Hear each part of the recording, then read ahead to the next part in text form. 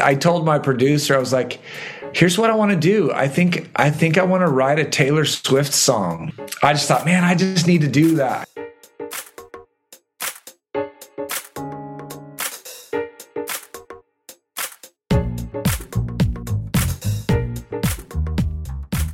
Well, you're probably here because, like me, you love music, and like me, you love the stories behind the music, and like me, you love getting to know a bit more about the artists who make the music.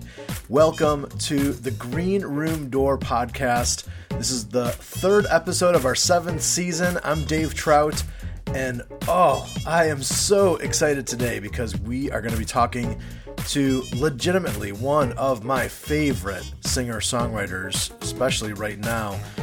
Sometimes I have conversations with people when they find out that I do some sort of music curation as my job, and oftentimes the question is, well, who should I be listening to? Who's someone that I'm probably not familiar with that I should be listening to?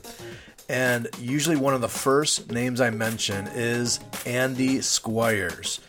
He is a Charlotte-based singer-songwriter, and really have been diving deep into his music for the last 3 or 4 years. Really fun that we had a chance to talk to him and get to share that conversation. Andy and I were both at the Audio Feed Music Festival in Illinois this last July, and we were both speakers, and he also performed, but his talk was right after my talk, and I can unequivocally tell you that his was far superior than mine, and I'm okay with that. In fact, his talk kind of blew me away. It was so good. So Andy is just a great thinker. He also is a reluctant author. Yes, he has authored 2, almost 3 books. We're going to talk about that in the interview. And he just has a unique brand of really melancholy folk music that is very spiritual and Christ-centered, yet does not shy away from difficult topics, heartache, grief, lament. He seems very well acquainted with those things and isn't afraid to go there, even though it's maybe not the most commercially viable avenue to take. He does it for the sake of arts, and we get to benefit from that. So I just highly respect Andy, and if you're not super familiar with his music, let's play a clip from the song Love Never Fails so you get a little taste of it, and then we'll dive into our interview. Some of us doubtful, some of us weak, some are uncertain, still we believe. Some overcoming, some testify. There's a righteousness in us that we can't deny. Some hallelujah, some blessed be. Some sing out in chains, and some sing out free.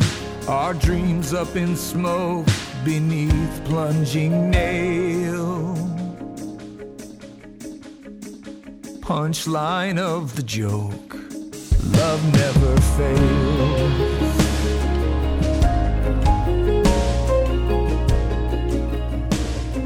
Well, I'm really curious to start to hear just what was your inherited faith experience? My faith tradition that I grew up in was a complicated childhood. Folks divorced when I was young, so I did this kind of like back and forth between my parents' house and my dad.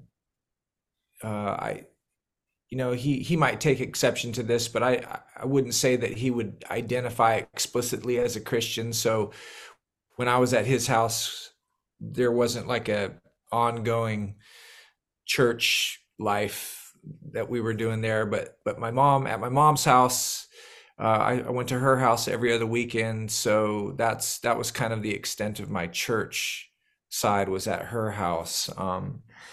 And my mom and stepdad went to a little Pentecostal denomination called Foursquare. It was just a little church of maybe 150 people, and it was this like basic evangelical disposition with charismatic flair to it. So that was, yeah, that was the bulk of my upbringing, was in those two worlds. So a little bit of the secular, a little of the sacred, Hmm. all of it going on at the same time in my life. And um I'm a child of the 80s, so I grew up in kind of like the thick of maybe the golden age of CCM, like, I don't know, the bands that I listen to. I don't even know if the kids know them anymore, but like Steve Taylor and Daniel Amos and the 77s, and all those guys they're kind of old now. um but yeah, that was my tradition. Yeah, yeah. And I've you've mentioned that like you still kind of belong to the Pentecostal tradition. So so that is something that kind of stuck with you, or was it something that you kind of were in and out of? What was that like? Yeah, no, I've remained, I've remained in that stream my entire life. I'm originally from Northern California, but my wife and I, we moved to the East Coast in the late '90s and landed in North Carolina, and we've been running with a community of believers ever since then that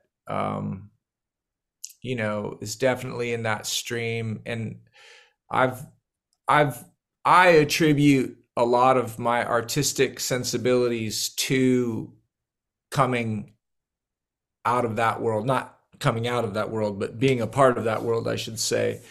Because it's, in that tradition, they're not as risk averse as I would say some of, like, more, I don't know, conservative, reformed, evangelical worlds are. So there's there's more of a an appreciation for poetic articulations of life and God. And I wouldn't say that the world the world that I'm spiritually a part of doesn't necessarily embrace what I do artistically. So there is some tension there. I mean, there's a lot of tension there, actually, to tell the truth. But I don't feel inclined to leave it, because that's where I was marked. Hmm. Did you ever kind of go through a season of whatever whatever the label is, deconstruction or doubt, Hmm. or a lot of questioning or whatever? Did you go through anything like that? Yeah, I mean, I would say so. I would say that there's one thing that I always say, whether I'm speaking somewhere or somebody asks me in an interview, I always try to talk about, this idea that, your belief system isn't God. The beliefs that you have about God are not God. And Hmm. I think that that's important to know, because, at least in my experience, there were ideas that came out of the belief system in my tradition that did not hold up, um, in the proving ground of reality. There were ideas that I was given, beliefs I was given in my tradition, that ultimately didn't end up holding up. So I had to go find other ways to think about God, other ways to relate to God, other ways to, kind of explain my life to myself. And so that's what poetry and theology and music and writing have been for me, is maybe an ongoing reforming of the ideas that I was given somewhere along the line by really well-meaning people. I don't have a I don't have a I wouldn't say a story of church hurt like a lot of people do, and but I definitely can relate to folks that kind of like woke up one day and said, "Hey, my church told me this my whole life, but I'm not really sure that that's accurate." So you kind of go and try to reformat, recalibrate the ideas that have been floating around in your brain. So yeah, I have definitely not stayed where I was as a young person. Mm-hmm. So Yeah. I feel like the term deconstruction is a little bit it's a pitfall now, because it often feels to me like it's a word that describes people who maybe have stopped believing altogether, or maybe they've just become maybe faith adjacent rather than kind of like all the way in. And I don't feel like I identify with that group. I'm more of a kind of like, yeah, I'm all the way in on this Jesus thing. I don't really know where else to go at this point. Yeah. Yeah, for sure. So can you share a little bit about like your songwriting process, just how you find inspiration and how things come together for you? Yeah, I'm a pretty obsessive songwriter. I've been writing songs for a long time, and I haven't been writing songs well for a long time, but I would say maybe for the past 15 years, I maybe unlocked the mystery of the craft of songwriting and found my voice. That's the thing that all writers are trying to do, songwriters or poets or writers, we're all trying to figure out who we are and what's the message that we're carrying. And so I think around the age of 35, I figured that out.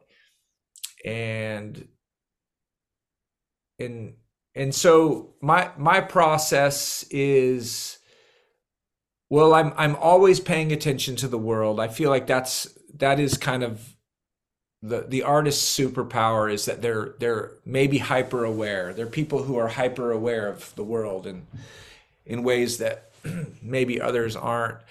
And then you're searching for articulations that open the world up to people. And so Mhm. I think for myself, like especially in faith oriented music, there's definitely in the greater contemporary thing that exists in Christian music, it does feel like we say the same things over and over in our music. It's like we've painted ourselves into a corner with these templates that we've held up to artists.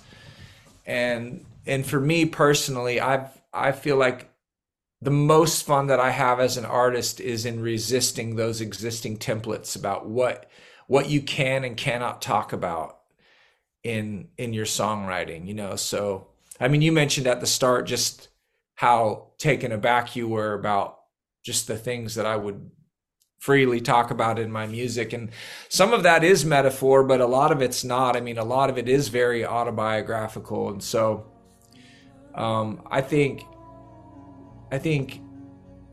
I have always appreciated artists who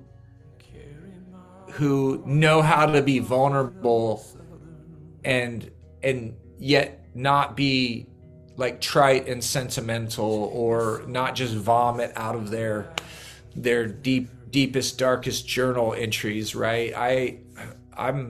I'm trying to like walk that high wire of telling the truth, or at least what I think is the truth, and then imbuing it with a sense of hope rather than hopelessness.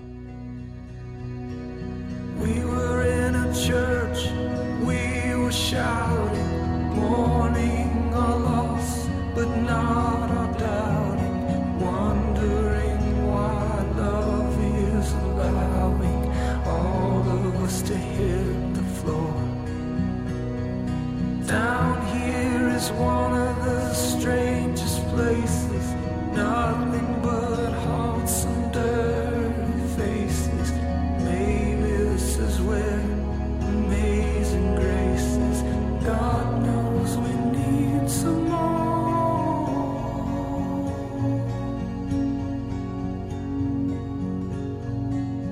Bury my heart in a blanket of evening snow. Raise a glass for me when the blackberries grow.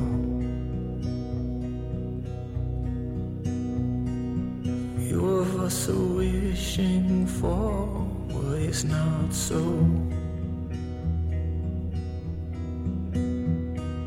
'Cause we found out what nobody should know. That would be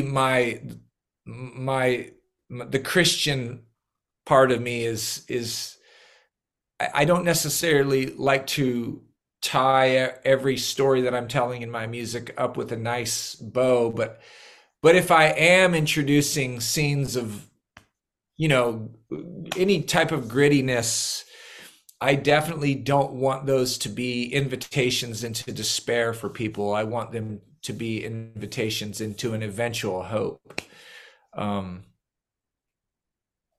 Yeah, I get that. Yeah. So I want to talk about some of your newer stuff that you're working on, but before we get there, we have to talk about Poet Priest. To me, I mean the decade is young, but to me it's already kind of a, you know, on the album of the decade list for me. Wow. It's that good. And I think, you know, I think you have an awareness too of like how well it turned out. But I'm curious to kind of get your take on, um, you know, the making of it, and sort of kind of now that it's kind of lived out there for a couple of years, how it feels, how you know, the reception that you've gotten from it. Yeah, I live a very complicated life with this. I think I've I have had to come to terms with owning the artistic choices that I've made. So it's not I don't think it's a good thing when an artist makes their choices, their artistic choices on their aesthetic, their sensibility, whatever, the things that they're going after, and then kind of get shocked at the lack of reception of those things. I mean, I I mean, my life is interesting in that in one sense, it's very gratifying because my rule is that I will only make records that I would listen to, things that to say things that I want to say, to make music that I would want to listen to. But I mean, that's not necessarily how one has a successful career. I mean, Right. it's funny. I hear this all the time from people. When I first heard Poet Priest or Cherry Blossoms, I didn't like it at all. And then I had this thing happen to me in my life, and then all of a Mm. sudden the record made complete sense to me. And I think that because the the thematic elements of Poet Priest and Cherry Blossoms for that matter are both, they're dealing in tragedy. There's a lot of, you know, tragic tales being told in those two records. And You know, I think most people don't really want to admit the inevitability of difficulty. Like if they haven't had that happen in their life, it's just the idea that that could happen at some point just scares people to death, you know? Yeah. And so I'm just kind of here for it. I'm here for folks not getting it right away, but kind of like Yeah. betting on the long game of it all. And so Yeah. when we recorded that record, we kind of knew what we were doing, in that we knew wasn't going to be a CCM hit for sure. Like we knew that wasn't Right. that wasn't going to happen. But it's gratifying because I can hear both of those records to this day and feel very proud of them and stand behind them still, artistically speaking. And Yeah. and it's been really neat to witness how, like, when you make something really, really good, and obviously, you know, beauty is in the eye. We're talking about art. It's all subjective, right? Yeah. Yeah. Yeah. But like,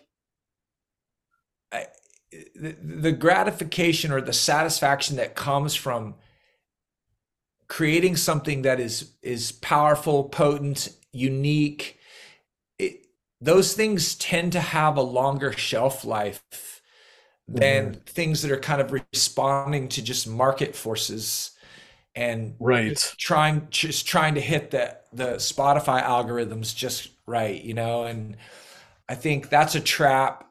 And so yeah, so all that to say, you have to have very thick skin, you know. Like I remember Bill Maloney had a song on one of the early Vigilantes of Love records about, I think the title of the song was Skin, but it was about, you know, throwing your you take all of your efforts and you throw them out into the marketplace and you let the chips fall. Like it really is kind of that New Testament thing where Paul's talking about one person planted, one person waters, one person harvests, you know. Like that's really to me like a vocational sensibility of the artist too. You're not always going to see outcomes, financial outcomes maybe.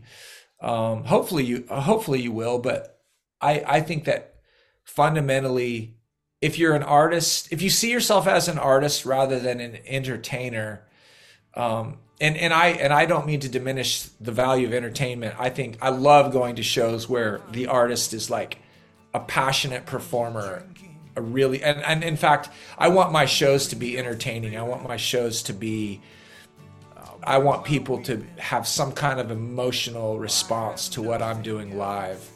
But all that to say, I feel like the primary motivation has to be to make great art. And I think that that's what we did with Poet Priest. And now, whether somebody agrees with that or not, like it may not be great art to somebody, and that's like the normal, you know, set of circumstances in the world of art making, right? Right. Yes. Well, I mean, you already said this, but you know, you set out to kind of like say it your way, say something unique, and it's exactly what it is. It's such a unique album that doesn't sound like anything else you're clicking on, whether it's Spotify or whatever. Like it has a flair, a uniqueness to it and a grittiness to it that is lacking in a lot of faith-based music. Right. So kudos. Thank you. You bring the stillborn baby to my shoulder. You bring your sorrow to every fallen soldier. You bring your passion to the graves that we stand over. Young love that we lost will be found as we grow older. You bring the mountain so I have somewhere to wander. You bring the ocean so I can walk on water. You bring the wilderness where I can learn to hunger. Oh, I feel you like a phantom, but I can't explain your wonder. You bring the morning, you bring the evening. I'm gonna praise you with every breath that I'm breathing. You bring the working day so a man can keep believing, so a woman can keep on dreaming. And after the fire dies, you open up our eyes again. Well, speaking of Poet Priest, you then authored 2 books and what I hear is soon to be 3 books called The Poet Priest Book Volume 1, 2, and then now coming up 3. Can you just share a little bit about sort of how that came into being? Yeah, that's funny. That's a funny story. So when we came out with the record, Poet Priest didn't have any money to market the album with, and I've got this team of young people that are helping me with my design stuff. They said to me, Andy, you should just try writing. You should just try writing some, Instagram posts surrounding the thematic material of the record, and so I did that, and man, I've never seen anything like it. Like those posts just started taking off. Like, I mean, I don't think you can use the term viral maybe, but the Instagram posts started touching a nerve in a way that I've never personally had anything, I haven't had the kind of response that I felt from those Instagram posts, and in anything I've done. I mean, I've always hoped my records would explode that way, but I don't know. For some reason, maybe it was just the moment that we were living in the world at the time, but those posts just started going around the world, and then we just got the idea of just like writing the book and just doing kind of like a high-end coffee table thing, and we came out with that volume 1 in 2021, I think, and it just blew up. We sold 5,000 copies of it in I think 3 weeks, and it was insane. And then we did volume 2 the next year, and it took us a little bit longer, but we sold out of that one as well. And so yeah, the experiment of those books is just it's provided an income for us that we just never could have imagined, and it was totally accidental. And so, the thing that I've noticed is that my willingness to talk about anything that you find in my songs is also what I was doing in these little Instagram essays. And I think there's just been I've noticed that at least in the world of faith, there's people that are like staunchly conservative, and they're orienting everything about God and church and faith in kind of like, I don't know, severely non-nuanced ways. I would say that that's one side of this coin, and then the other side of the coin is this wholesale deconstruction. It's almost the zeitgeist now. It's like doubt is the new faith. It's like now if you're a gritty Christian, you're celebrating your doubt, and you're leaving behind things rather than you're known more for like what you're leaving behind and what you're going towards. And And I think the reason why my essays kind of blew up a little bit is because I was living in that space between the deconstructionists and I don't know, I don't even know what to call that, because there's all kinds of variations in that, but that very staunchly conservative side. And these two sides seem to be opposed to one another. And I don't really have any desire to be in an apologetics battle in either one of these sides. I've just been kind of trying to process what is it like to live orthodox, like an orthodox Christian faith, but yet remain like completely ecumenical and grace oriented in the world, you know. So that's where those writings came out of, and that's why that project is still ongoing and seems to be still, you know, touching people. And we're very thankful for it, actually.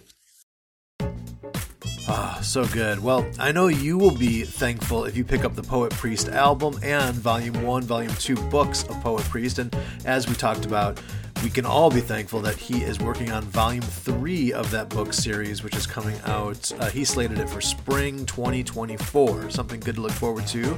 And Andy's actually working on new music now, too. And in fact, in the second half of this podcast, we're going to continue the conversation with Andy. We're going to talk about some of the new stuff he's creating and working on. And I personally am so thankful for Andy and just how his music and his words and essays have inspired me and have really left a mark on me. So in the spirit of gratitude and thankfulness, we have created a playlist just for you because thankfulness is something interesting. It doesn't just happen. It's not like if you read the Bible more, it just kind of flows out of you. No, thankfulness is actually like a choice and a decision and an action you have to take every single day. So the music that you listen to can actually help foster that gratitude in you. And so I think this is the perfect time of year to be listening to a playlist we created called Thanksgiving Songs of Faith. Yes, it's all songs that have a gratitude theme, and all of them are rooted in the gospel and are faith-centric. There are 58 songs, I think, now on the playlist. We added 10 more songs just this month.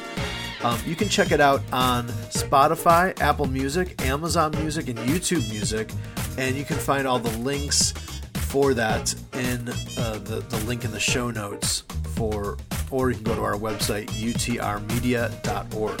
And the sister show to this one, the Gourmet Music Podcast, our next episode of that is coming out in just a few days. It's going to be an all Thanksgiving themed show, so keep your eyes and ears open for that. When we come back, we've got the second half of our conversation with Andy Squyres here on Green Room Door.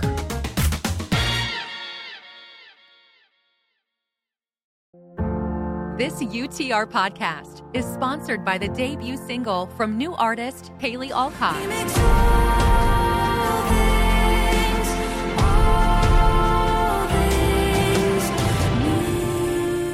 When the King Comes by Haley Alcott is a majestic anthem celebrating God's work of restoration. And it is the first ever song released by Haley. 'Cause when the King comes, when the King comes, he makes all sad things untrue. You can find When the King Comes by Haley Alcott on Spotify, Apple Music, and all music platforms. The Bellsburg store is your online home to buy gifts, music, and keepsakes honoring the legacy of the late, great Rich Mullins. New items have just arrived, and we're offering free shipping on all purchases in November and December. Visit richmullins25.com/store or the link in today's show notes. Hey, welcome back. This is Season 7, Episode 3 of Green Room Door. I'm Dave Trout, and I am so happy to be joined this whole hour with singer-songwriter Andy Squyres. we continue the conversation, and I ask Andy about this season of his life, that if he's in creation mode right now. Yeah, so I'm honestly writing for my next record right now. That's the thing that I'm working on more than anything, and I've got about 6 songs that are completed, and I'm looking for 4 more that are sufficient for filling out a record. But yeah, I'm super excited about this next record. It's going to be a deviation from the last record for sure. It's not going to be Poet Priest 2.0. It's going to be something definitely different. I'm using a different producer this time. I'm using a guy named Jacob Early to produce this next record. So I'm really excited about working with him. But I think thematically I'll be well, the last 2 records have been, they have each in their own way been an embrace of the tragedies of life, and I feel like this next record is going to be a little bit funnier. It's going to be an embrace of the mundane and the comedic of life. And I'm taking some cues from guys like John Prine, and there's a folk singer that I love named John Craigie, who I've been listening to a lot recently, and just, I don't know, I feel the need to lighten up a little bit, if you know what I mean. I mean, I don't ever think I'm gonna lose my sense of, like, I mean, I like heavy songs, but I think that this next go round is going to be, I mean, I played one song the other night. I think you were at that show in Nashville. I've got this new song called This Could Be the Year, and I'm really excited about it because it's just not on the nose. It's like, it's about the potential of peace in the Middle East, but it's about everything but that, like in the actual song, Yeah. So anyways, yeah, I think this next record will be a little less on the nose, if that makes sense. Yeah. Yeah, totally. Well, can you share a little bit about, I know Death Defying Joy is kind of your first new single that just came out, and it's fantastic. I'm just curious to get your read on it. Yeah, I mean, when we recorded that song, I mean, I told my producer, I was like, here's what I want to do. I think I want to write a Taylor Swift song, like, there are these duets that Taylor Swift does with the National, with Matt Berninger from the National. And I just love how they're taking like that broody, dark National vibe and then connecting it with these massive hooks. And I just thought, man, I just need to do that. I need to get at least 1 or 2 of those songs off my chest. And man, I freaking love that song, the way it paid off. And Yeah. it's so fun. It's so different from me, I mean, it's not, it couldn't have been on the Poet Priest record because it sits in such a different place, but I'm really thankful for it. I think it's the breath of fresh air that I needed personally, Yeah. because I definitely think that someday I'll come back to like the dark corners of the world. Like, I definitely have more of those records in me, but at least for this next go around, I needed some songs that were just a little bit more something you could dance to or something like that, In you I am empty. In you I am full. In you I am living with or without miracles.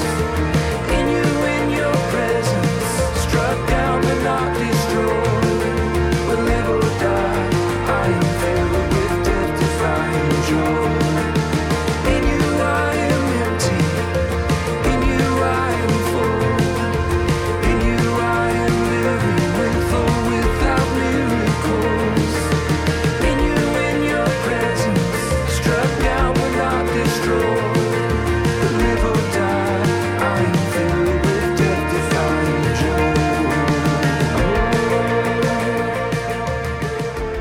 think everyone connects with like the style of a song first, and Yeah. yeah, and then and so we have this like daily song devotional that we do called Song RX. And so I was like, you know what, I'm gonna write one. I have several indie artists. I kind of take turns writing them, and I was like, I'm gonna write one for Death Defying Joy, partly just because I want to like dig into the song more and just try to like kind of sit with the lyrics and stuff. And it really, like, I was like, man, this is a lot of depth in terms of kind of unpacking the mystery of God, and kind of laying it out that, you know, that there's just so much more to be discovered, and Yes. and it will always sort of live in the tension of the not knowing certain things, and the, you know, and yet you know, we can have joy in the midst of even sorrow. Like, I mean, it's a I feel like a very weighty song in terms of lyrically, and then musically, yeah, you could literally dance to it. Yeah, yeah. So I have heard from some of like some fans that would probably consider themselves super fans, and Okay. the song has taken like there's, you know, if you're an artist and you've got a few records under your belt, you have built your audience based on what you've produced. And Yeah. and so when you arrive on the scene with something that kind of like upsets expectations, even people who would consider themselves like your true fans, it takes them a minute, because like, whoa, like, did not expect this, you know? So Yeah. I mean, I don't like throwing curveballs just for the sake of change, but I do. One thing that I've learned is that I've learned to trust my audience, and I don't assume that everybody will want to go with me to the places that I'm interested in going all of the time. I never work from that assumption, but I do have a sense that I've built enough trust with my audience to like, people feel like they're willing to go with me, even if it takes them a minute, you know, like. Yeah. And then on the flip side, I think Death Defying Joy has maybe introduced my work to a whole lot of people who would not have entered into the fray with a song like Dead Horse or something like that, you know. Right. Right. No, that's so true. I love that. I think that's great. Yeah, I hope it just keeps growing and Me growing. too. Um, is there a song that you're going to release like next year that you want to share about, that, you know, just you can kind of pick a title and Well, I've got this one really intriguing song right now. It's called "I Feel All Creation Groaning," and I'm so stoked about it. It's like, I'm name dropping Jeff Buckley and Leonard Cohen in the chorus, and it just, I don't know, like the way it all plays out, it's just got me so excited. We've got most of it recorded. I've got a few lyrical rough edges to sand off, but that's hopefully gonna come out in like the first of 2024. So yeah, so just be on the lookout for that song. yeah, nice. Um, and you know, one thing I thought I would end with is um just actually kind of, by nature of our show featuring a lot of independent music, we actually have a lot of indie musicians and sort of budding artists, on the rise artists, kind of listen and for inspiration, as well as, you know, just sort of hearing the stories from other artists. And so I thought I'd give you a chance just to maybe think about any sort of piece of advice or wisdom that comes to mind, of like what you would share with a budding artist, really from any direction that you want to take it. Yeah. Yeah, I would say this is the encouragement that I want to give all artists who would identify themselves as like in the faith orbit as Christian artists, artists who are explicitly Christian but are wanting to make great art. The thing that I would always try to encourage folks to do is to not invest yourself completely in the templates that Christian music offers. There are masters within our world. I would say, Rich Mullins, Andrew Peterson. I mean, there's Burlap to Cashmere. These are all artists within this realm. John Guerra is a great example of somebody who's doing this work currently. He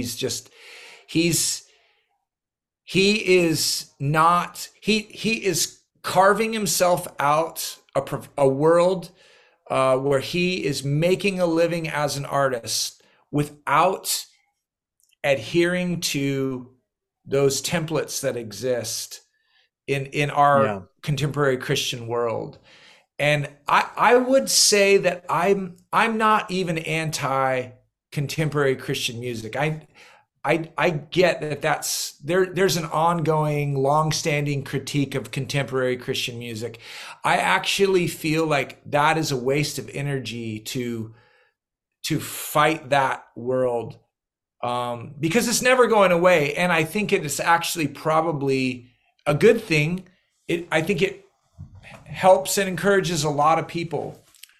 But me personally, I don't want to listen to that music. And so I want to create music that I want to listen to. And I believe that there is a large segment of human beings who are followers of Jesus, who are looking for art that will transcend these evangelical talking points. And so my encouragement to young artists would be to become students of the masters. Like I copied and stole from everybody until I figured out how to do this. I studied Paul Simon, I studied Bob Dylan, I studied Leonard Cohen, I studied Rich Mullins, I studied Mark Hurd and Randy Stonehill and all of these great legendary songwriters. And it took me a long time. That's the other thing I would say. Don't worry if it takes you a long time to crack the code. I think there's something to people. Well, like as artists, you have to kind of live a life in order to have something to say.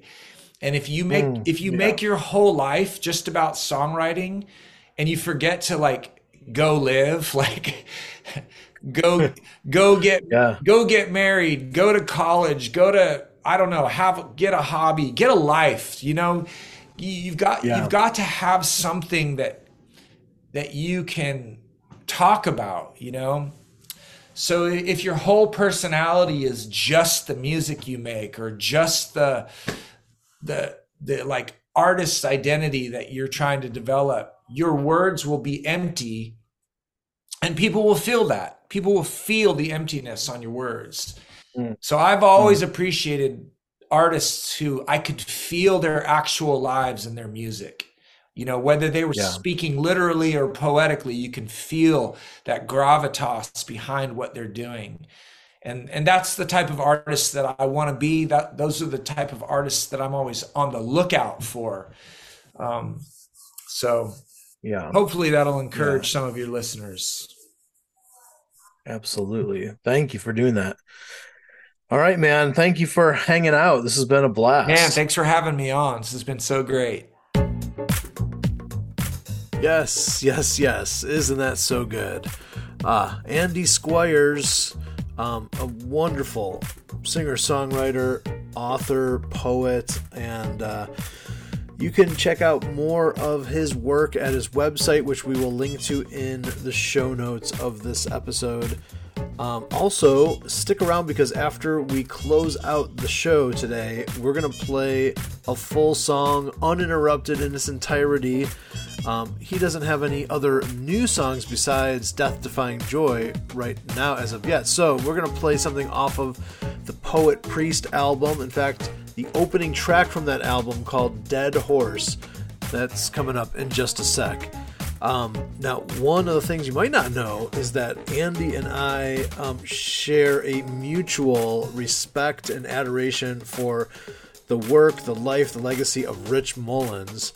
And we are honored to be running the Bellsburg store online, and you can get some different collectibles and merchandise. There's a few new things added, as well as right now for the holiday season, for the rest of November and all of December, there is free shipping on all orders of any size. So that's pretty exciting, and you can head over to the link in the show notes to take you right there, or you can type in richmullins25.com/store.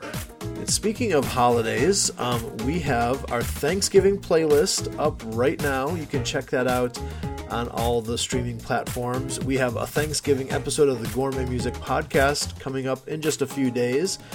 And then right after Thanksgiving, we're going to be releasing our annual tradition. We have a countdown list of the top 6 best Christmas albums released this year. We will share that on our website, as well as do kind of a countdown format on the Gourmet Music Podcast. And then we have a Christmas edition of Green Room Door podcast, and a couple more Christmas editions of the Gourmet Music Podcast. So lots of holiday stuff on the horizon. Oh yeah, and very soon, in about a week and a half, we'll be updating our Christmas Songs of Faith playlist for you to enjoy as well. So some fun things to look forward to, and we're glad that you took this time to hang out with me and Andy today. I want to let you know that all the songs used on today's show are with permission or under fair use provisions. A huge thank you to the UTR support team. We couldn't be doing this podcast and releasing it for free without their help and support. If you want more info about joining that team, you can go to utrmedia.org. I'm Dave Trout, and you've been listening to Green Room Door. We'll see you on the next episode, which is a production of UTR Media, an independent, listener-supported nonprofit ministry in Murfreesboro, Tennessee, and online at utrmedia.org. Stick around, that full song from Andy Squyres is next.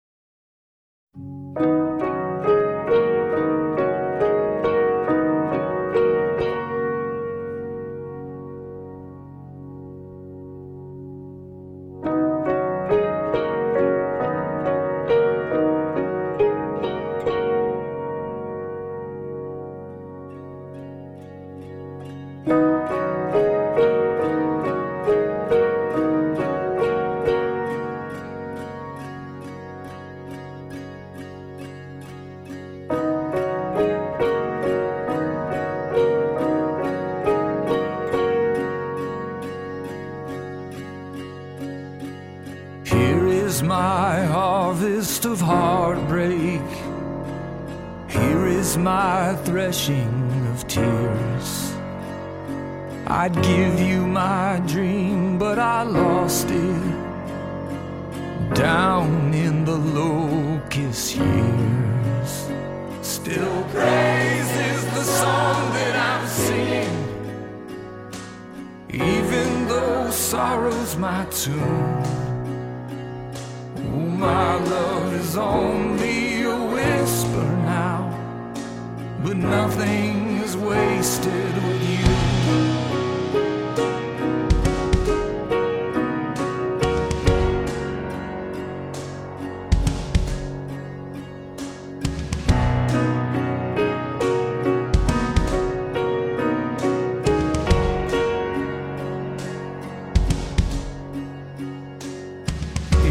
My secret miscarriage, here is my public divorce.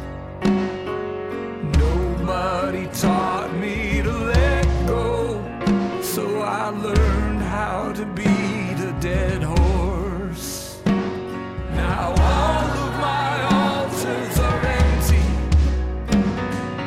except for this lone hallelujah. The heat of your fire's just a memory, but nothing is wasted with you.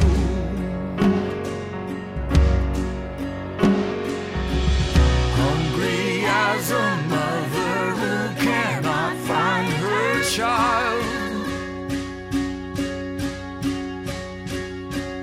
we keep missing each other. I'm in the liquor aisle, prostrated in your glory. I'm bowed low under this. Either nothing is wasted or everything is.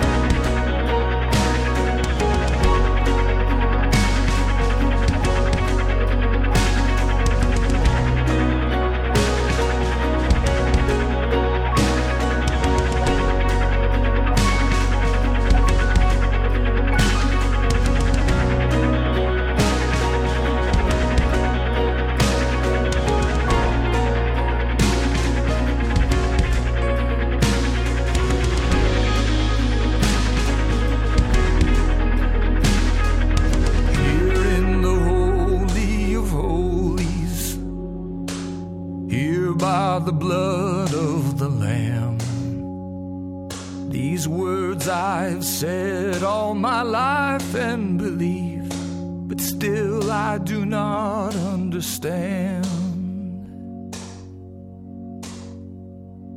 Lord, I want to